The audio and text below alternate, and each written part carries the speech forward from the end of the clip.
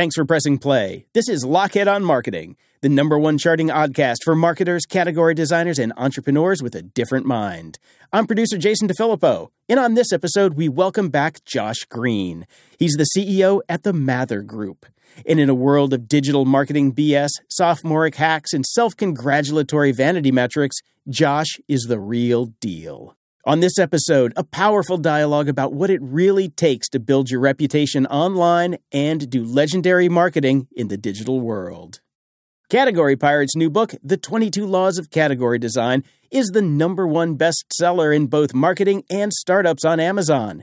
This is the ultimate book of foundational insights, data, and frameworks for people who want to design and dominate new market categories. Go to Amazon today and pick up your copy of The 22 Laws of Category Design. Now, hey-ho, let's go. This is Lockhead on Marketing, the podcast that helps you develop the lens for what makes legendary marketing legendary. Hosted by Christopher Lockhead, 3-time CMO, godfather of category design, and a high school dropout, who the Marketing Journal calls one of the best minds in marketing, and The Economist calls off-putting to some.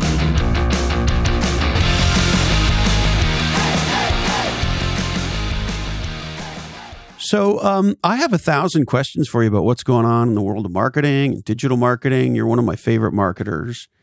And no, you really are. Like, you're a very good guy, and you're smart, and you're not one of these arm-waving assholes, and you do really good work. And so what do you think's going on right now in marketing? What are the kinds of things that you folks are working on?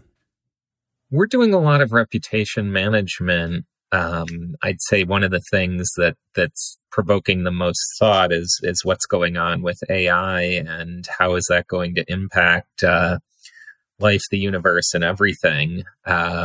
So, I think you can't call yourself a real company unless you've got a task force or 2 or 3 or 4 that are all figuring out how it's going to impact things. So that's been fascinating, because you get to have a little bit more in-depth philosophical conversations than you might if you were just cranking out a typical campaign. So that's been one of the big things we've been seeing. So I've noticed recently there's 2 individuals, both of whom are pieces of shit. One of whom, actually, they're both criminals. One was convicted civilly of essentially... probably the nice term would be for misrepresentation. Got a civil judgment against them for many, many millions of dollars for selling bogus wine. And another one is a piece of shit who started several fake companies during COVID and absconded with several million dollars of taxpayer money when the government was handing out money. I think trying to do the right thing, which is help small businesses. And this guy invented a whole bunch of small businesses that don't exist and took a whole bunch of money. And he ended up going to jail. And the other guy ended up having to spend millions of dollars to make amends for his bad behavior. Anyway, I was Googling them the other day just because of this topic of reputation management. And interestingly enough, their bad shit is you got to kind of go fairly into the first 4 or 5 links that doesn't show up, and you got to kind of go into it. And it struck me, I was thinking about you, and it struck me, I bet these evildoers, these criminals, have paid some money to try and make those bad things about themselves, government postings and news articles and the like, go as far down on Google searches as possible. And so tell me about how that works. Yeah, I mean, I think what it's done is taken sort of the age-old PR tradition of how do you rehabilitate someone's reputation and made it a little bit more visible in this day and age, in the same way that, many companies want to rank #1 on particular keywords to get organic traffic, which is an interesting game and one, worthy of some discussion as well. Other people would like to use the same tactics to move things down the rankings that they don't particularly like. So it's sort of an SEO in reverse type of situation. And some tactics will work some of the time. Most of the time, they're not going to be able to erase whatever they did, but sometimes they will have some success moving things down a little bit and making them less visible. There's also, sort of the question of how Google's algorithm, ranks things. If they were, on the front page of every national newspaper, that's much, much tougher to push down than if just their local paper picked up, a settlement or something. So, there's tons of factors and nuance that go into, how Google interprets what's out there to try and serve results back. Now, there's been a lot of talk lately about SEO and content marketing and changes in algorithms and et cetera, et cetera, et cetera. And it seems like, and you're the expert, so this is a question, Josh. A lot of marketers I talk to say, well, you can't really win the SEO game anymore. SEO, back in the day when I was a kid, SEO was da-da-da-da-da, and today it's all blah, blah, blah. And ergo, you can't win the SEO game, so SEO's dead. What say you, Josh Greene?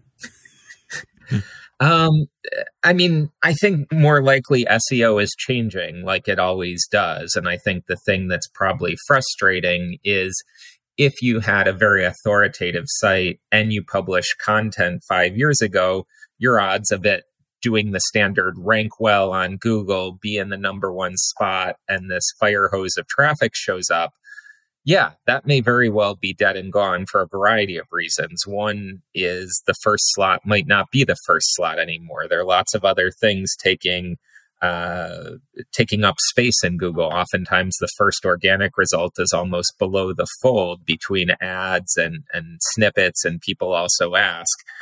So that form of SEO has changed fairly dramatically. And if your whole SEO strategy is we're going to make some content, and because it talks about some keywords, we should rank on those keywords. Yeah, that's not going to happen. It has to be some sort of strategy that is much more involved in that. And you're sort of seeing the evolution of SEO where for a long time, the only place people thought about how their content would show up would be Google.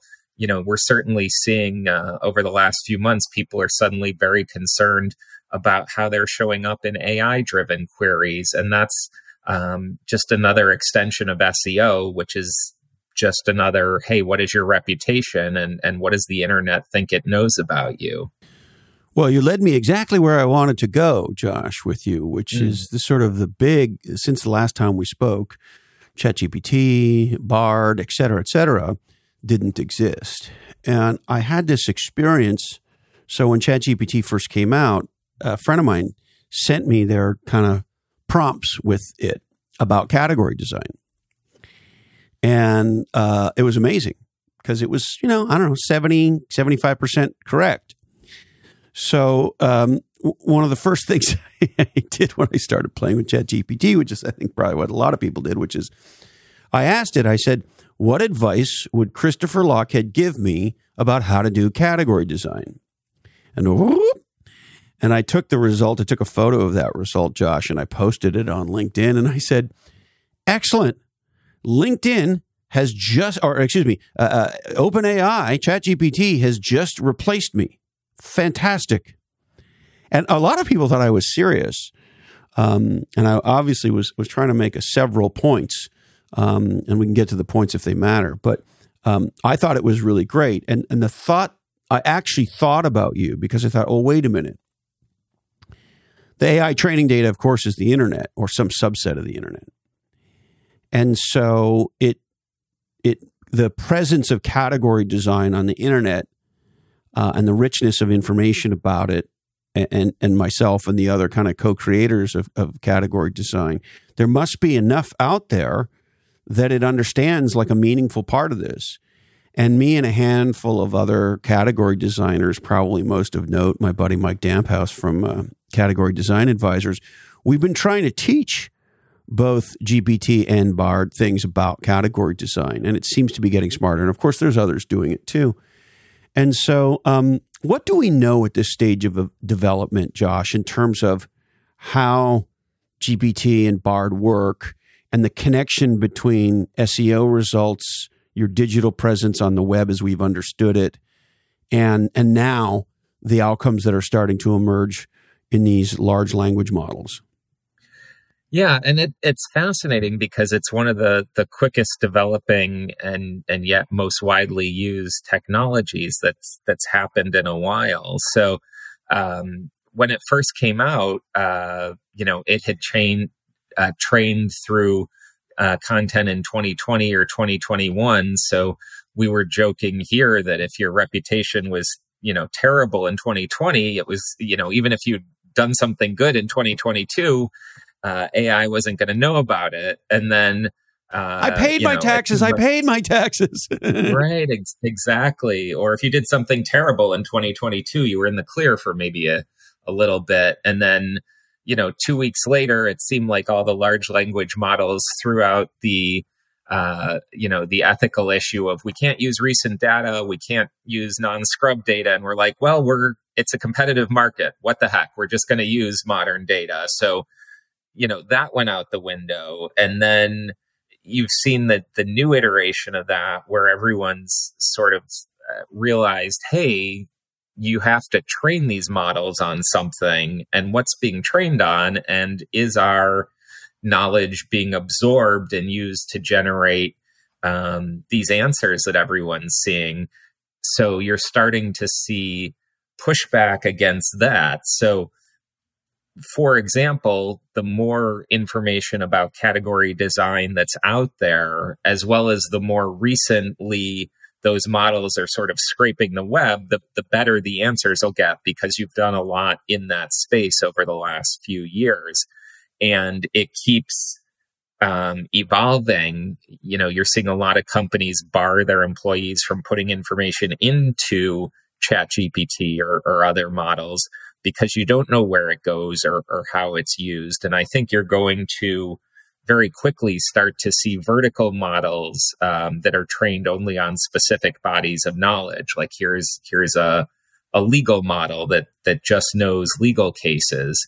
And then you've, sort of got to deal with the hallucination aspect of things where you just get made up answers a little bit. So it's fascinating to see. And I'd be curious, what percentage accurate over time you view the models as being on category design. Is it, trending upwards? Have there been blips?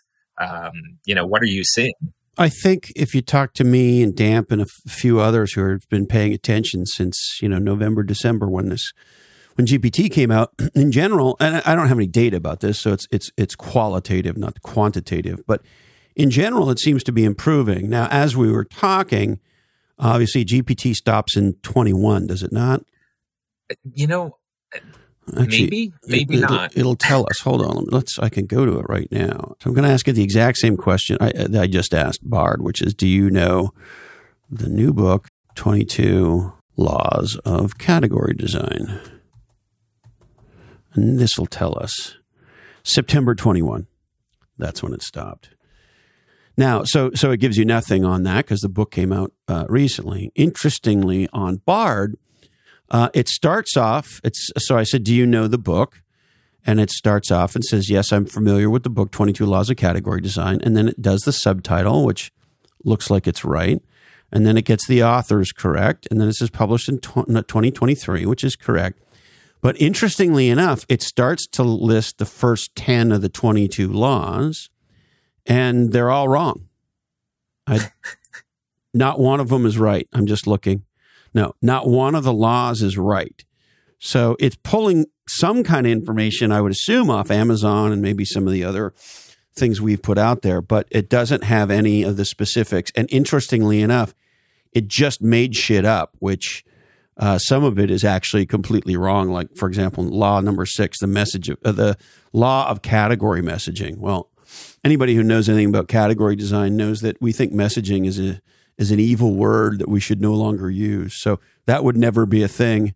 The law of category positioning. Well, category positioning is an oxymoron because if you're positioning inside a category. And if you're doing category design, you're creating one. So again, the law of category positioning is actually like insane. So it's just fascinating to see what these models get right and what they get wrong.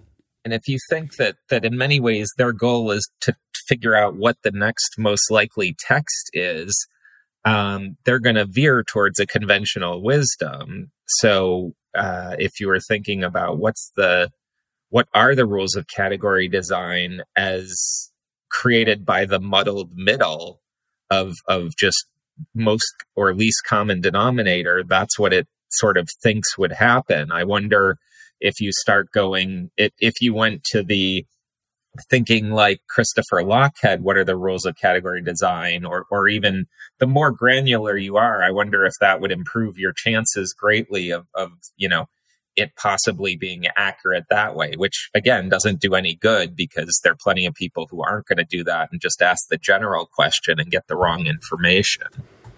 Yeah, let me see if I personalize it, if that helps. Does Christopher Lochhead say the 22 laws are? Let's see if it gets any closer.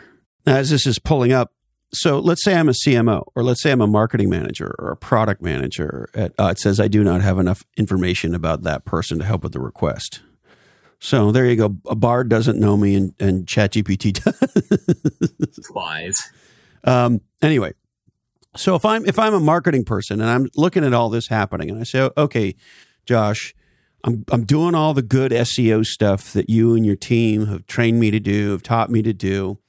And I understand that because the internet, the web, is the primary source of training data for these large language models, that my internet presence needs to be of consequence. I understand that consequence is both a volume thing as well as a where are you? I mean, you were the guy that helped me understand that you could write an article for Stink Magazine or Fast Company or any of those pieces of garbage, and that would have some kind of an SEO value. But when you write an article for HBR, Google looks at that as much more valuable than for a clickbait rag. Yes? Yes. So how does all that influence then what happens in the AI models? What's interesting is the Washington Post did an article where they did a ton of research on what actually was getting fed into those models and found out that I think Google's patent tool that lists all patents ever was the number one source. Number two was actually Wikipedia. And then it sort of went down the list of the usual suspects from there. But what was interesting was it's the same sort of model. The more credibility something has, the more links it has, the more signals it's going to have. And that's all going to be things that model will probably take into effect. For example, your book on category design probably has hundreds, if not thousands, of links to it. Someone could write an article called Category Design on their blog with no links from anywhere, and those models will do a pretty good job of going, well, one of these things is way, way better than the other. And I think you're sort of seeing that in terms of what emerges is that the things that you do for SEO will ripple through to AI eventually. But in much the same way, if I just write a blog article for my B2B SaaS product, put it on my blog, and it's a bunch of buzzwords and no real content, no one's ever going to read it or value it. And the same thing will happen with AI. And AI will use its own signals to go, no one's ever read this, no one's ever valued it.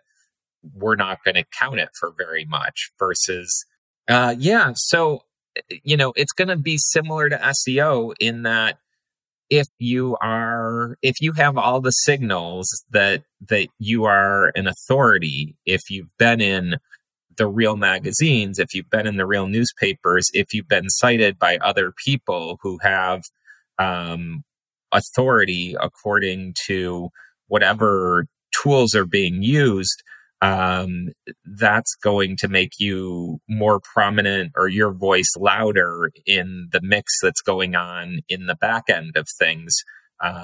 for AI. So it's going to be very much like SEO. And what you've seen is, just as the early days of SEO had the snake oil stuff that would magically improve your rankings to number one and give you lots of traffic, what you're now seeing is people selling or promoting themselves with the secret sauce of, I know the prompts that will let you get exactly what you want out of ChatGPT, or here's how to show up the way you want to.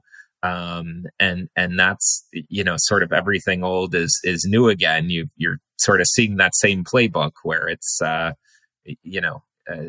buy my course and learn how this all works. It's so funny that you say that, because as this was even pre-Bard, I keep wanting to call it Bard came out, it was very clear what was going to happen.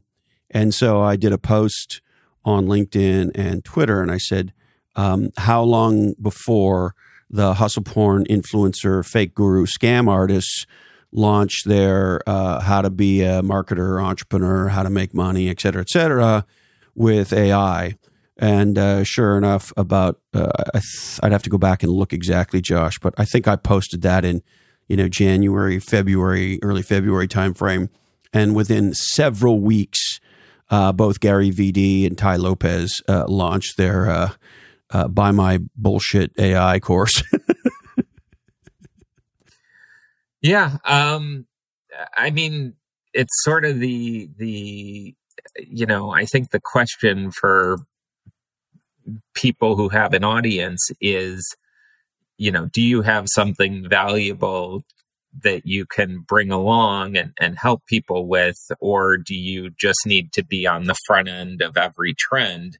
And like you said, you're certainly seeing, it isn't too hard to guess who's going to pop up, with all their tips on how AI is going to make you a more efficient person and take care of all of your stuff, which my very cluttered office would beg to differ on at the moment.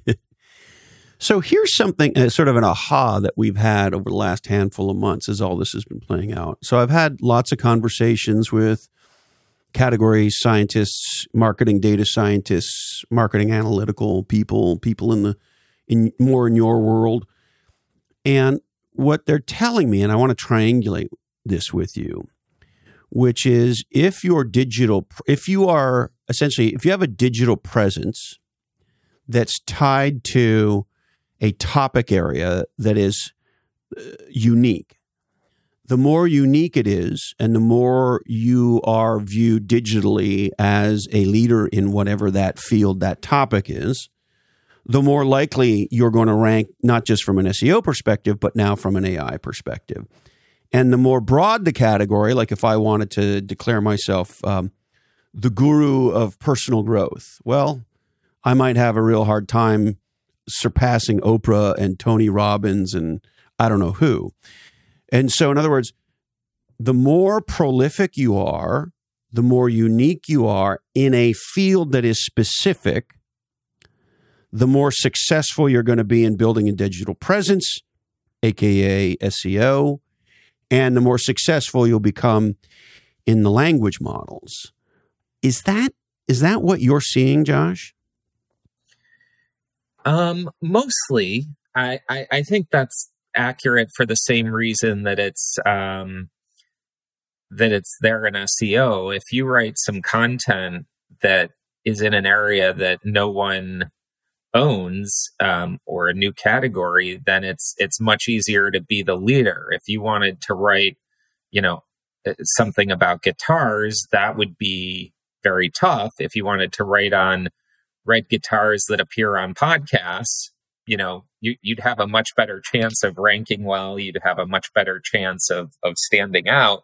So I agree with that. The more unique you are, the better off you're going to be, both in terms of SEO and in AI. I think in AI, it could get a little wonky in that if you're the only one ever writing about red guitars on the wall, then AI is going to have to make some much bigger guesses when it needs to fill in the content. If it's trying to figure out, the answer to a hustle porn question, there are hundreds and hundreds and hundreds of examples. So it can smush them together and get something that sounds plausible.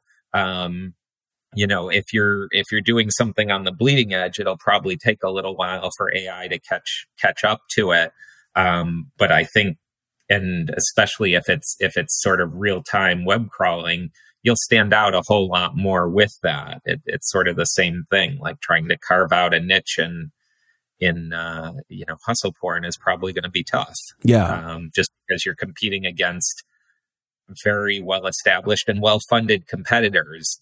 Who knows where that funding is dispersing to solidify their, placement, but you're trying to duplicate something someone's already done. Right. So the aha here, and look, I'm biased, obviously, but biased for a reason. It's sort of like saying I'm biased to True North because it's a thing that's sort of indisputable. And it's interesting how the laws of category design are indisputable. And so here we sit with a situation where it's getting harder and harder to be known for something generic or very broad. And it's getting easier to be known for a category or a niche that you can own. And so it strikes me that being unique digitally, having radically unique content matters. And to your point, you don't want to be the only person talking about a topic. And so for years, we've talked about how category designers create movements. Category designers create communities. If you want to sell Bibles, there needs to be Christians. So category designers need to get disciples fired up, et cetera. And so that's always been true to make any new idea, any new market category tip. But it sounds like to me that if you want to stand out in the digital world, being uniquely associated with something, that is to say a category that you can own or be part of, as opposed to, hi, let's talk about how you build a personal brand. Or, hi, we just launched a new security SaaS startup. Okay, great. Hi, we just launched a new marketing automation company. Hi, we just launched a new social network. It's like, well, your ability to stand out in those sorts of broad, generic, mega topics and categories is de minimis over time. And AI seems to make it more problematic and makes standing out more powerful. But am I drinking my own IPAs here, or does this land for you? It lands. I mean, I think there's far more, like a huge percentage chance that you're going to be duplicative and not original versus being too far out where you're the only person on earth writing about something. So yeah, I mean, to the extent that you're going to pick a direction, I think going with unique, with the understanding that you're probably not like totally unique, regardless of how, how much you think you are. There's going to be some other content out there somewhere. There's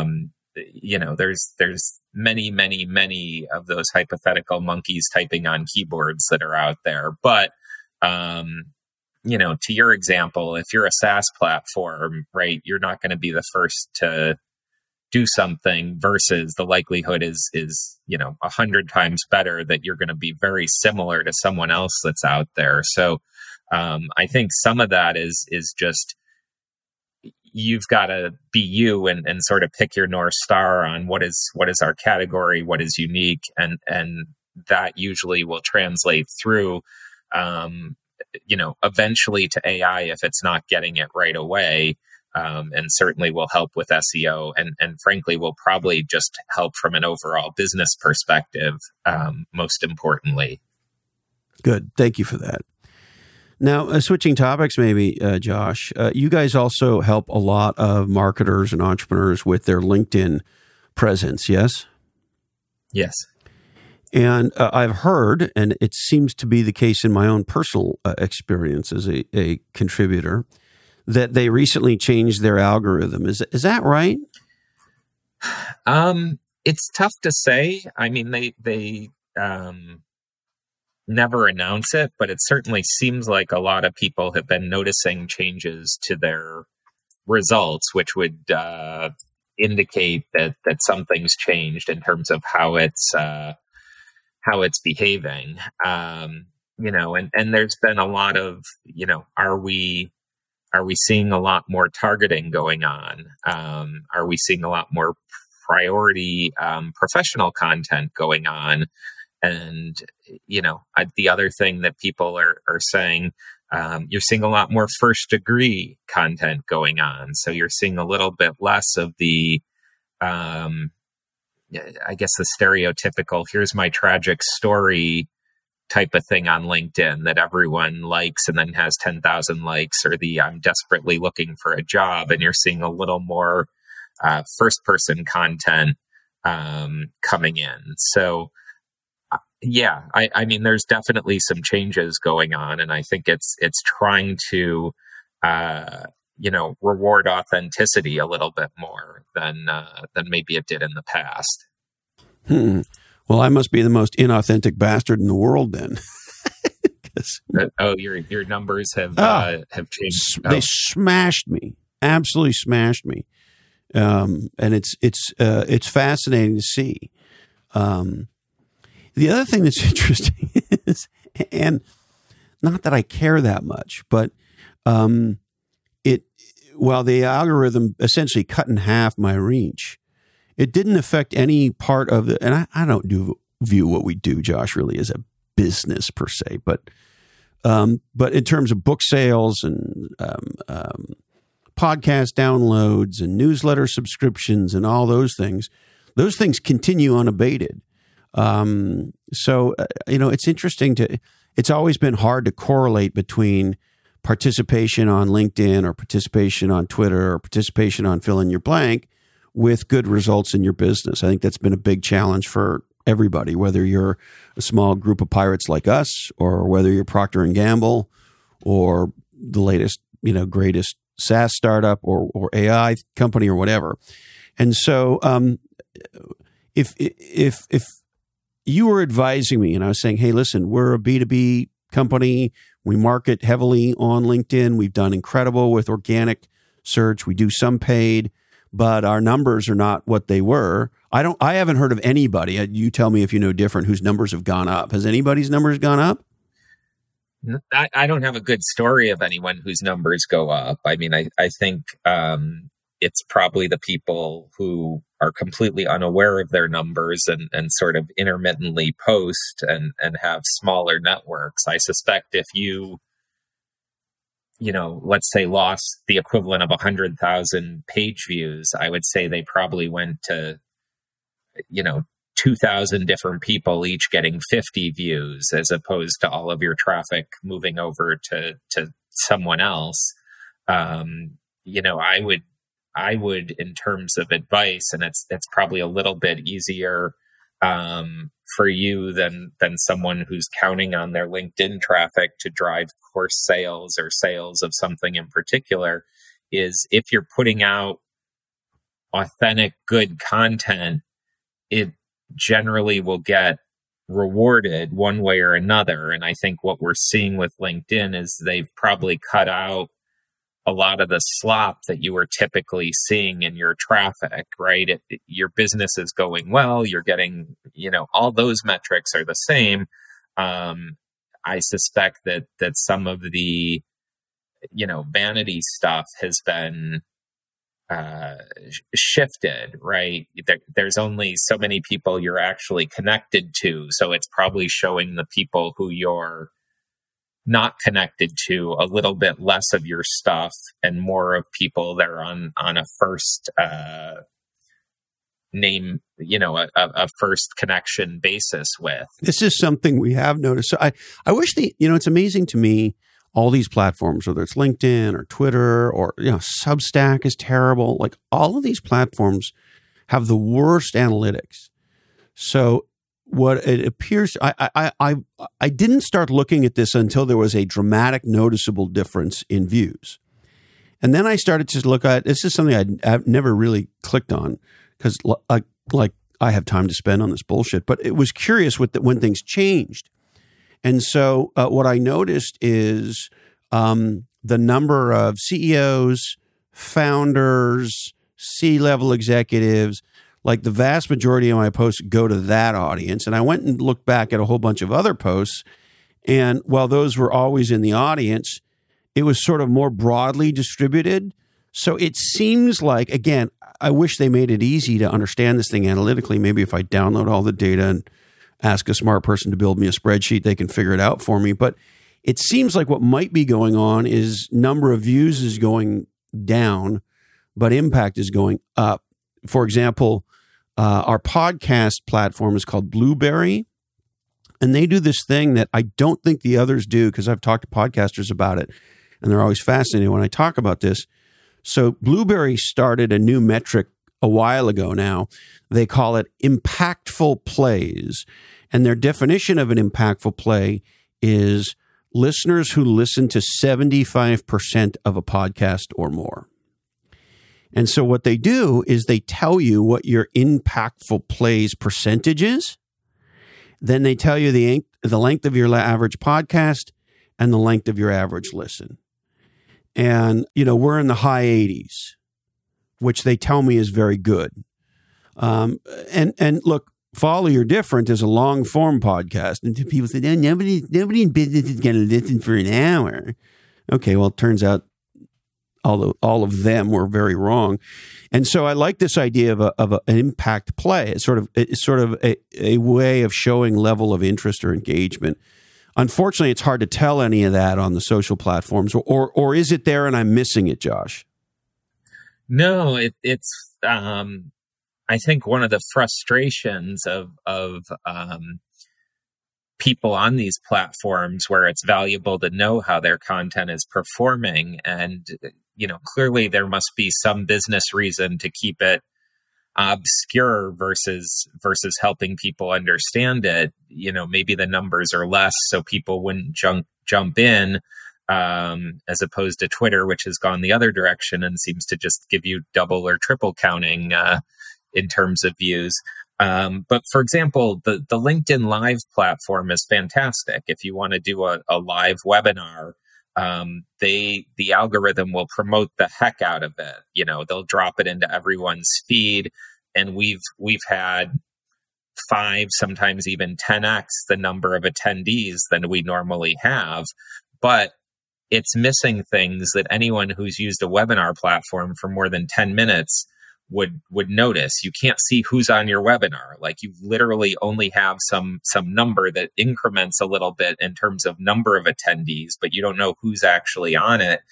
And the metrics that they show you are so vague as to be useless, right? It's, you had a 10% CEOs, 10% managers, and 43% from the US, which, what am I going to do with that? And they know that information. And I guess there might be a privacy argument, but these are, even if it's people and who sign up. So, it's sort of the perils of a free platform, is they're putting their efforts where they think it's going to make them money. And I'm guessing some of these algorithm changes where they were getting very negative metrics on sort of the social publishing at very large scale model. Like, I haven't seen some of those. I think I mentioned them earlier, like the tragic posts or the job posts that sort of do the equivalent of go viral. So I think they're trying to take it back more to a little bit of the earlier social networking days. And then the other thing with this is like all things social networks, the pendulum might swing, 6 months from now. Like right now they're trying to promote live video, but they were trying to promote live audio when Clubhouse happened. So it changes what's going to get rewarded and what's not. But I agree with you. I think it's keeping you in front of the engaged audience. And probably the people who are very, very tangentially connected are not seeing as much of it. So, translation, try some LinkedIn Lives. Well, in terms of probably my favorite tactic at the moment is doing LinkedIn Lives. They make it a little challenging, but can you do a real-time one? Like, could I get off this podcast and just do a spontaneous ask me anything and just say, go, here I am? Or is it much better to schedule and do it more like a webinar? I found it better to schedule because that gives you time both to do whatever promotion you're going to do.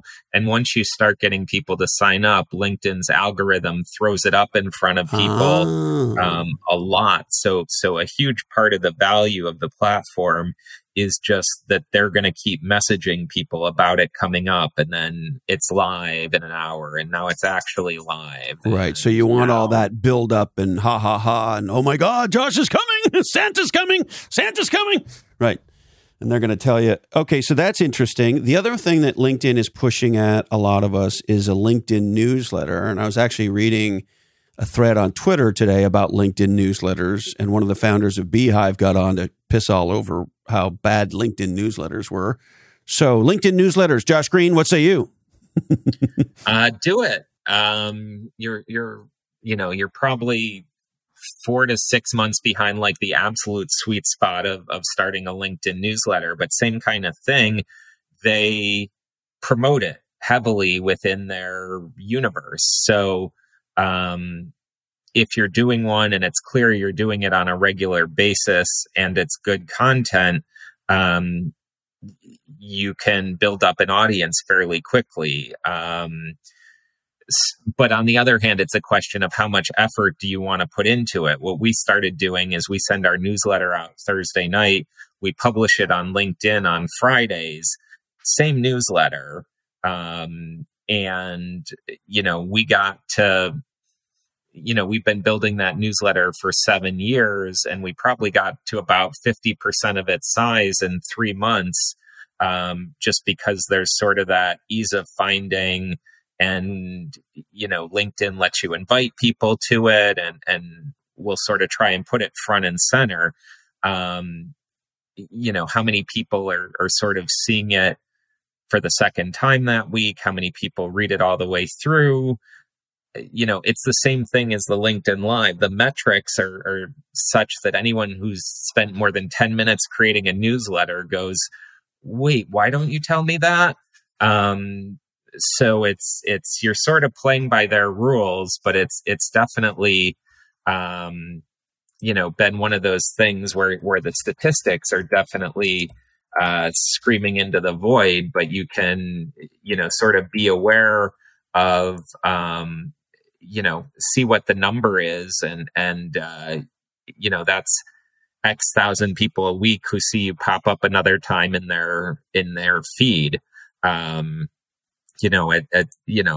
of course it has, in addition to the weird, stats, that they give you, you also end up with, a bunch of people with strange titles, subscribe to your newsletter. I mean, I'm apparently very big with laundromat owners internationally, which, is not my target audience. By the way, on this front, I probably don't help myself on LinkedIn because the industry I'm in LinkedIn is alternative medicine. Oh, well, because actually, if you think about it, I'm in the alternative medicine business, right? But it means I get really funny spam on LinkedIn. Yeah, you probably should just publish a screenshot of your LinkedIn inbox, which would be pretty funny. It is. I get some funny shit on there. Now, Twitter is also doing similar things. Twitter wants me to have a newsletter, and Twitter has these spaces.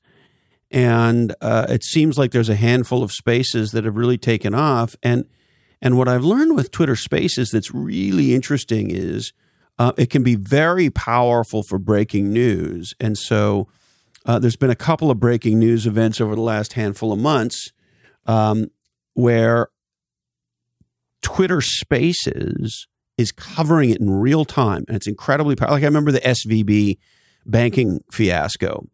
And there was a lot going on Twitter Spaces.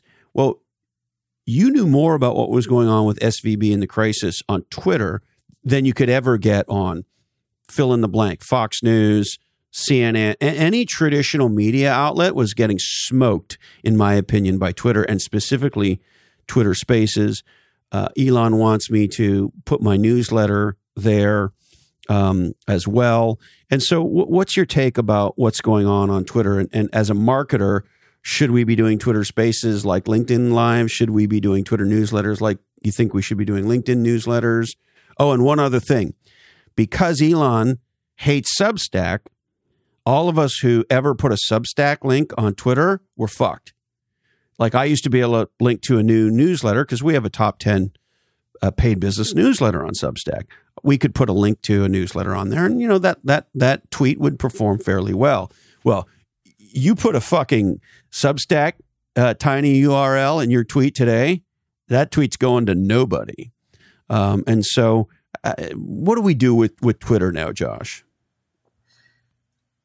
I think so Spaces might be an interesting situation on its own. It seems like the people who know how to manipulate it do very well. I suspect it's one of those things that if you jumped into it as a new participant, you might have a hard time, building the audience that some of the established people doing it seem to be able to generate. If I was planning for it sort of would be a question of, is the juice worth the squeeze? And the one thing that seems to be consistent with Twitter is that everything changes on a really fast basis. So, there's no guarantee that your newsletter thing will work the same way a month from now that it does now, or that now they're offering payouts, but maybe not, or, so, a lot of times it's, do you want to commit to yet another thing, or is it something you could, automate? If you publish a newsletter and then we're able to automate it going out on LinkedIn and on Twitter, sure, why not? But if it's something you're going to need to spend a couple hours formatting every week, right. The question would be, is there anything there? Hard pressed to think of a newsletter on Twitter I subscribe to. And then there's sort of this whole ecosystem of, do you want to subscribe to someone's tweets? So it's is that working? I mean, I've seen a number of the big players on Twitter trying to do that. And I just personally, I look at it and go, well, it's sort of orthogonal to what Twitter is. So unless I haven't figured out why I'd subscribe to somebody's tweets. I pay for a verified service, so I pay my $8 a month. And I don't have a problem with it, actually. I got Twitter for free for, more than a decade. And I think users paying for things is a really good idea. So I don't have a problem with that. But I'm confused on this because to your point, I don't know a single person who's ever sent me a tweet or a DM or anything that says, wow, I'm subscribing to this Twitter newsletter and it's fucking awesome. Yeah, I mean, I think it's, a little bit hard to find. And it's just not what people think of Twitter as being.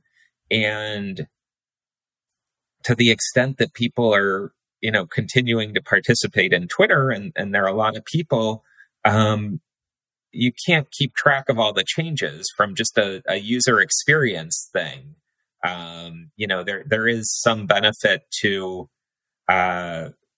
if you're the service that charges for verification or doesn't, or does again, or pays people money for tweets or doesn't pay people money for tweets. Like, by the time you're down to, should I do a newsletter? You're like, I don't know how the platform works. So how is this going to benefit me? So, I think you've got some people who definitely have gone all in on, I'm going to learn this platform and figure out how to make it work for me. But, absent that, it sure seems tricky, to bank an investment on a platform that's sort of shifting. I mean, LinkedIn and Facebook are notorious for shifting the rules, but they don't seem to do it every week. And so all this is very confusing if you're a marketing leader. And of course, I also wanted to touch on, okay, Threads, okay, Blue Sky, okay, like, you know, as a marketer, should I be on Threads? Should I set up a Blue Sky account? Should I wait until these platforms mature? What should I do here, Josh? If I'm whether I'm me or whether I'm the CMO of a S&P 500 company, I think a lot of us are trying to figure out. Okay, so it feels like the existing platforms are building on liquefaction. You know, here in the Bay Area, we build houses on liquefaction. They take a bunch of the bay that used to be water, they pour a bunch of dirt in it, and they build a house on it. And when there's an earthquake, it liquefies and eats your house. So those of us who've had weird experiences, let me call it that, with certain of the big social platforms, we know when you're trying to do anything of consequence on the social networks, that you're absolutely building on liquefaction. They could change things in a nanosecond, and your whole deal is fucked.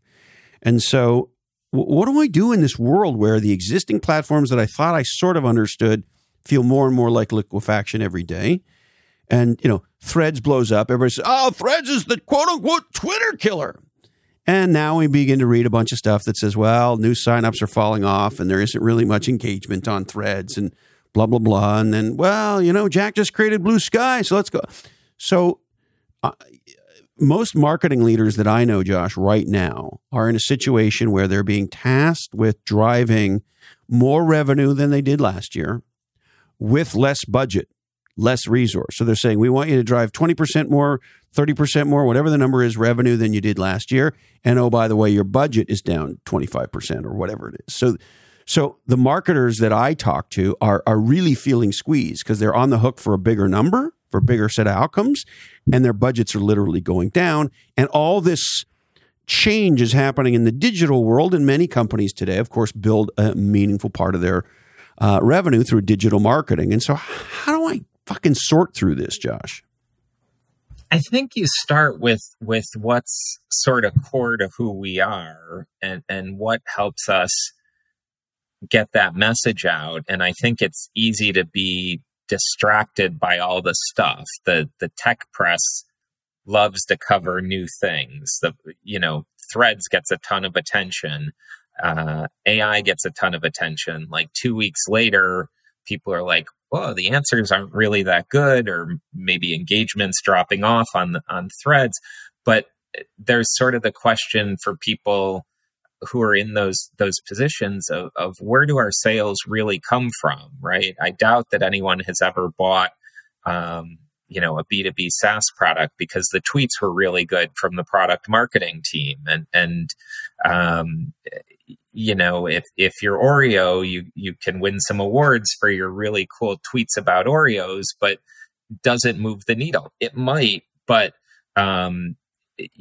unless you're the kind of organization that's sort of nimble and will benefit from being first into something that's super new, you probably are better off taking a hard look at where you've been investing and putting more into the 20%, the Pareto principle that's probably driving things. And that could be something, that's totally unsexy. That could be dinners for prospective customers. That could be direct mail, turns out to be well. It might even be picking up the phone and calling people.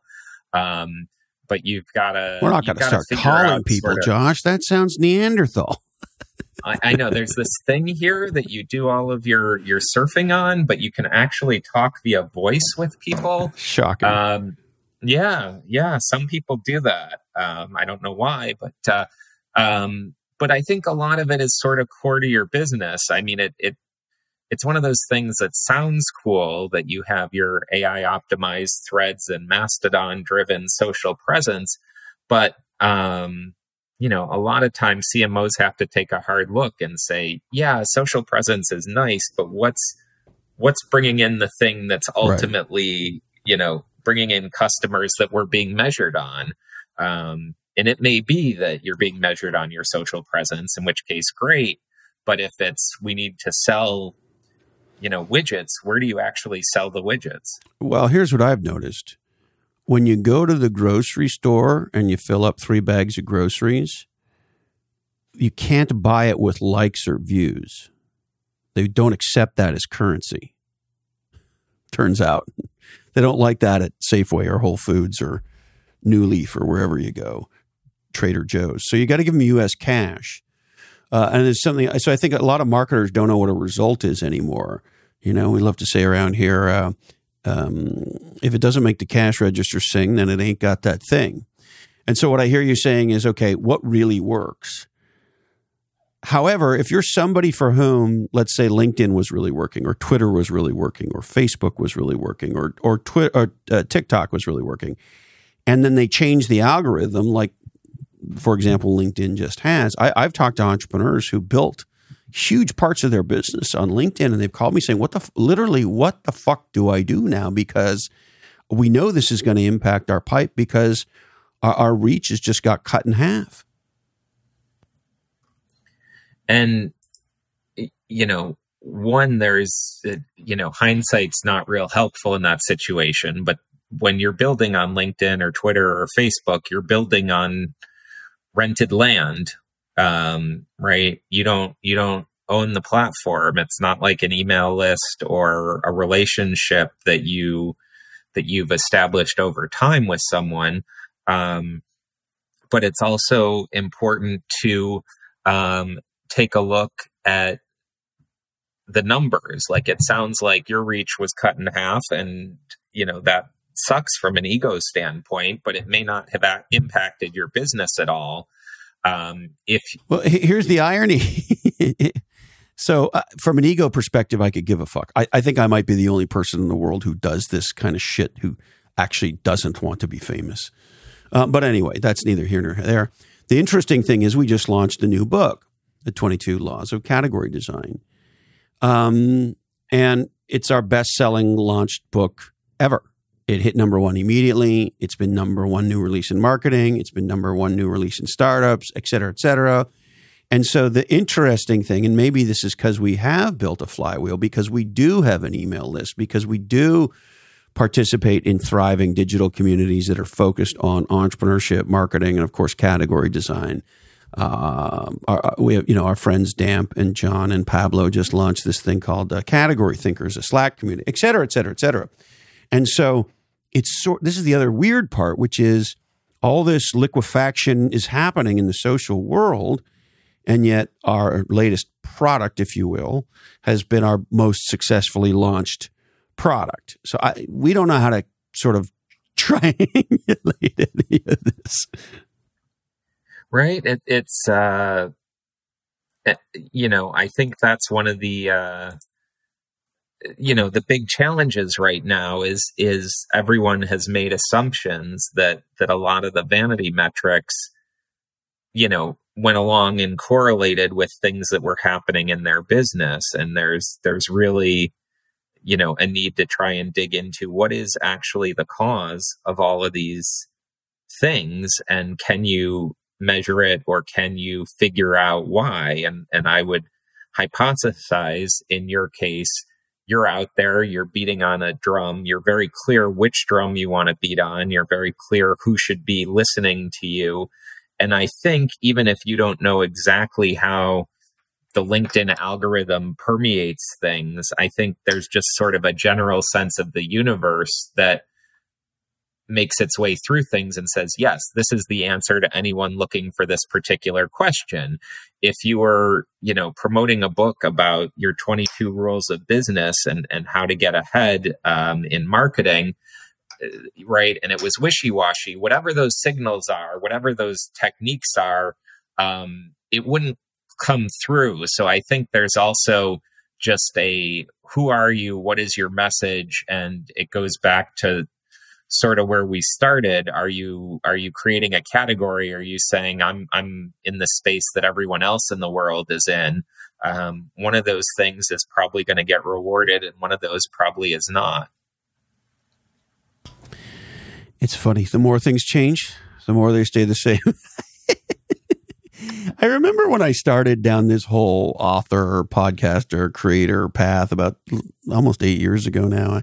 I fully expected, Josh, that I would meet a guy like you and you would say, hey, here are the tablets. Here are the 6 hacks that if we do these things, you're going to go viral.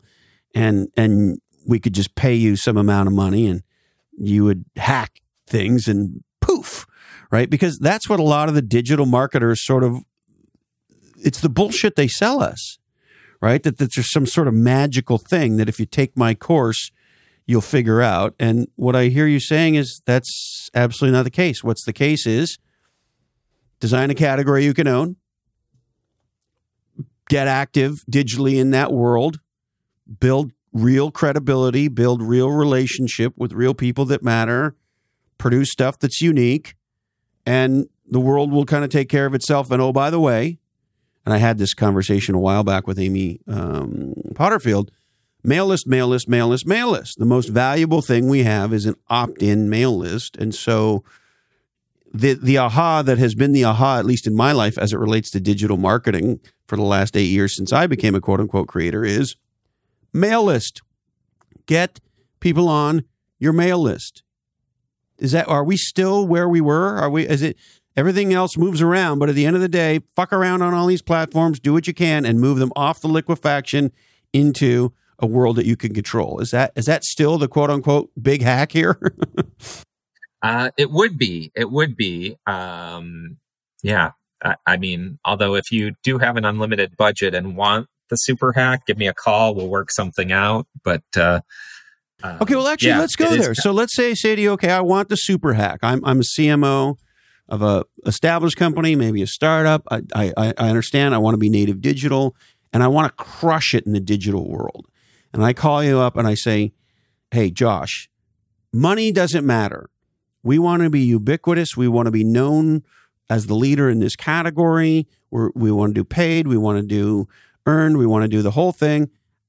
How much do I want? And let's say I have a fairly, I know who I want to go talk to. So I'm not trying to find every person who might be, pregnant in America or whatever. I'm not a massive consumer brand. I have some focus. I know roughly where the kind of people I know who my super consumer is. Let me say it that way.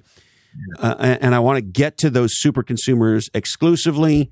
And there's maybe hundreds of thousands of them, not millions of them. What do I have to spend to do that? The challenge when you start down the road to, trying to find a hack is you're essentially trying to shortcut or fake the authenticity, right? And it's sort of, instead of, owning our thing, we'll spend tons of money to try and get that message out. I think, to the extent there's a hack, it's spend money smartly, which sort of circles back to where we started. Put good information out there that's going to be useful, that's targeted to your super consumer. Make sure that your product actually is something that they, are interested in, need, and want. And certainly money can buy you the distribution, but oftentimes if there's a hack, it's spending time on the front end and figuring out what it is you're making and how to make it really, really fit for that super consumer, right? You, Christopher, own category design, right? If I wanted to get into the category space because I had a cool software product, I could spend a lot of money to be all the places that you show up organically, but I still would have to worry about, I'm going to sound like a carbon copy of him. So, I have heard and read in the industry that there are influencers, podcasters, authors, et cetera, who right now are spending as much as $1 million a month, sort of quote unquote going viral. They create this impression that their shit's just going everywhere because it's awesome, when in point of fact, they're actually spending, a meaningful amount of money to make sure that on whatever platform you see their content, if you're remotely close to the super consumer demographic they're going after. So, let me give you, for instance. So we're always working on our next book. So we're working on our next book. If I said to you, hey, Josh, we have an unlimited budget and we don't care what we do. We want it to be authentic. We don't want to do any douchebaggy things, and we don't want to do any, buy now operators, or we don't want to do any sleazy things. We want to be a real company. What do you think it takes to do that today? How many platforms? How much money would you think about spending, whether it's for the launch of a big book or maybe the launch of a new software product? Yeah, I mean, and I'm more familiar with the book launch versus the software product. Okay, so give me the book launch.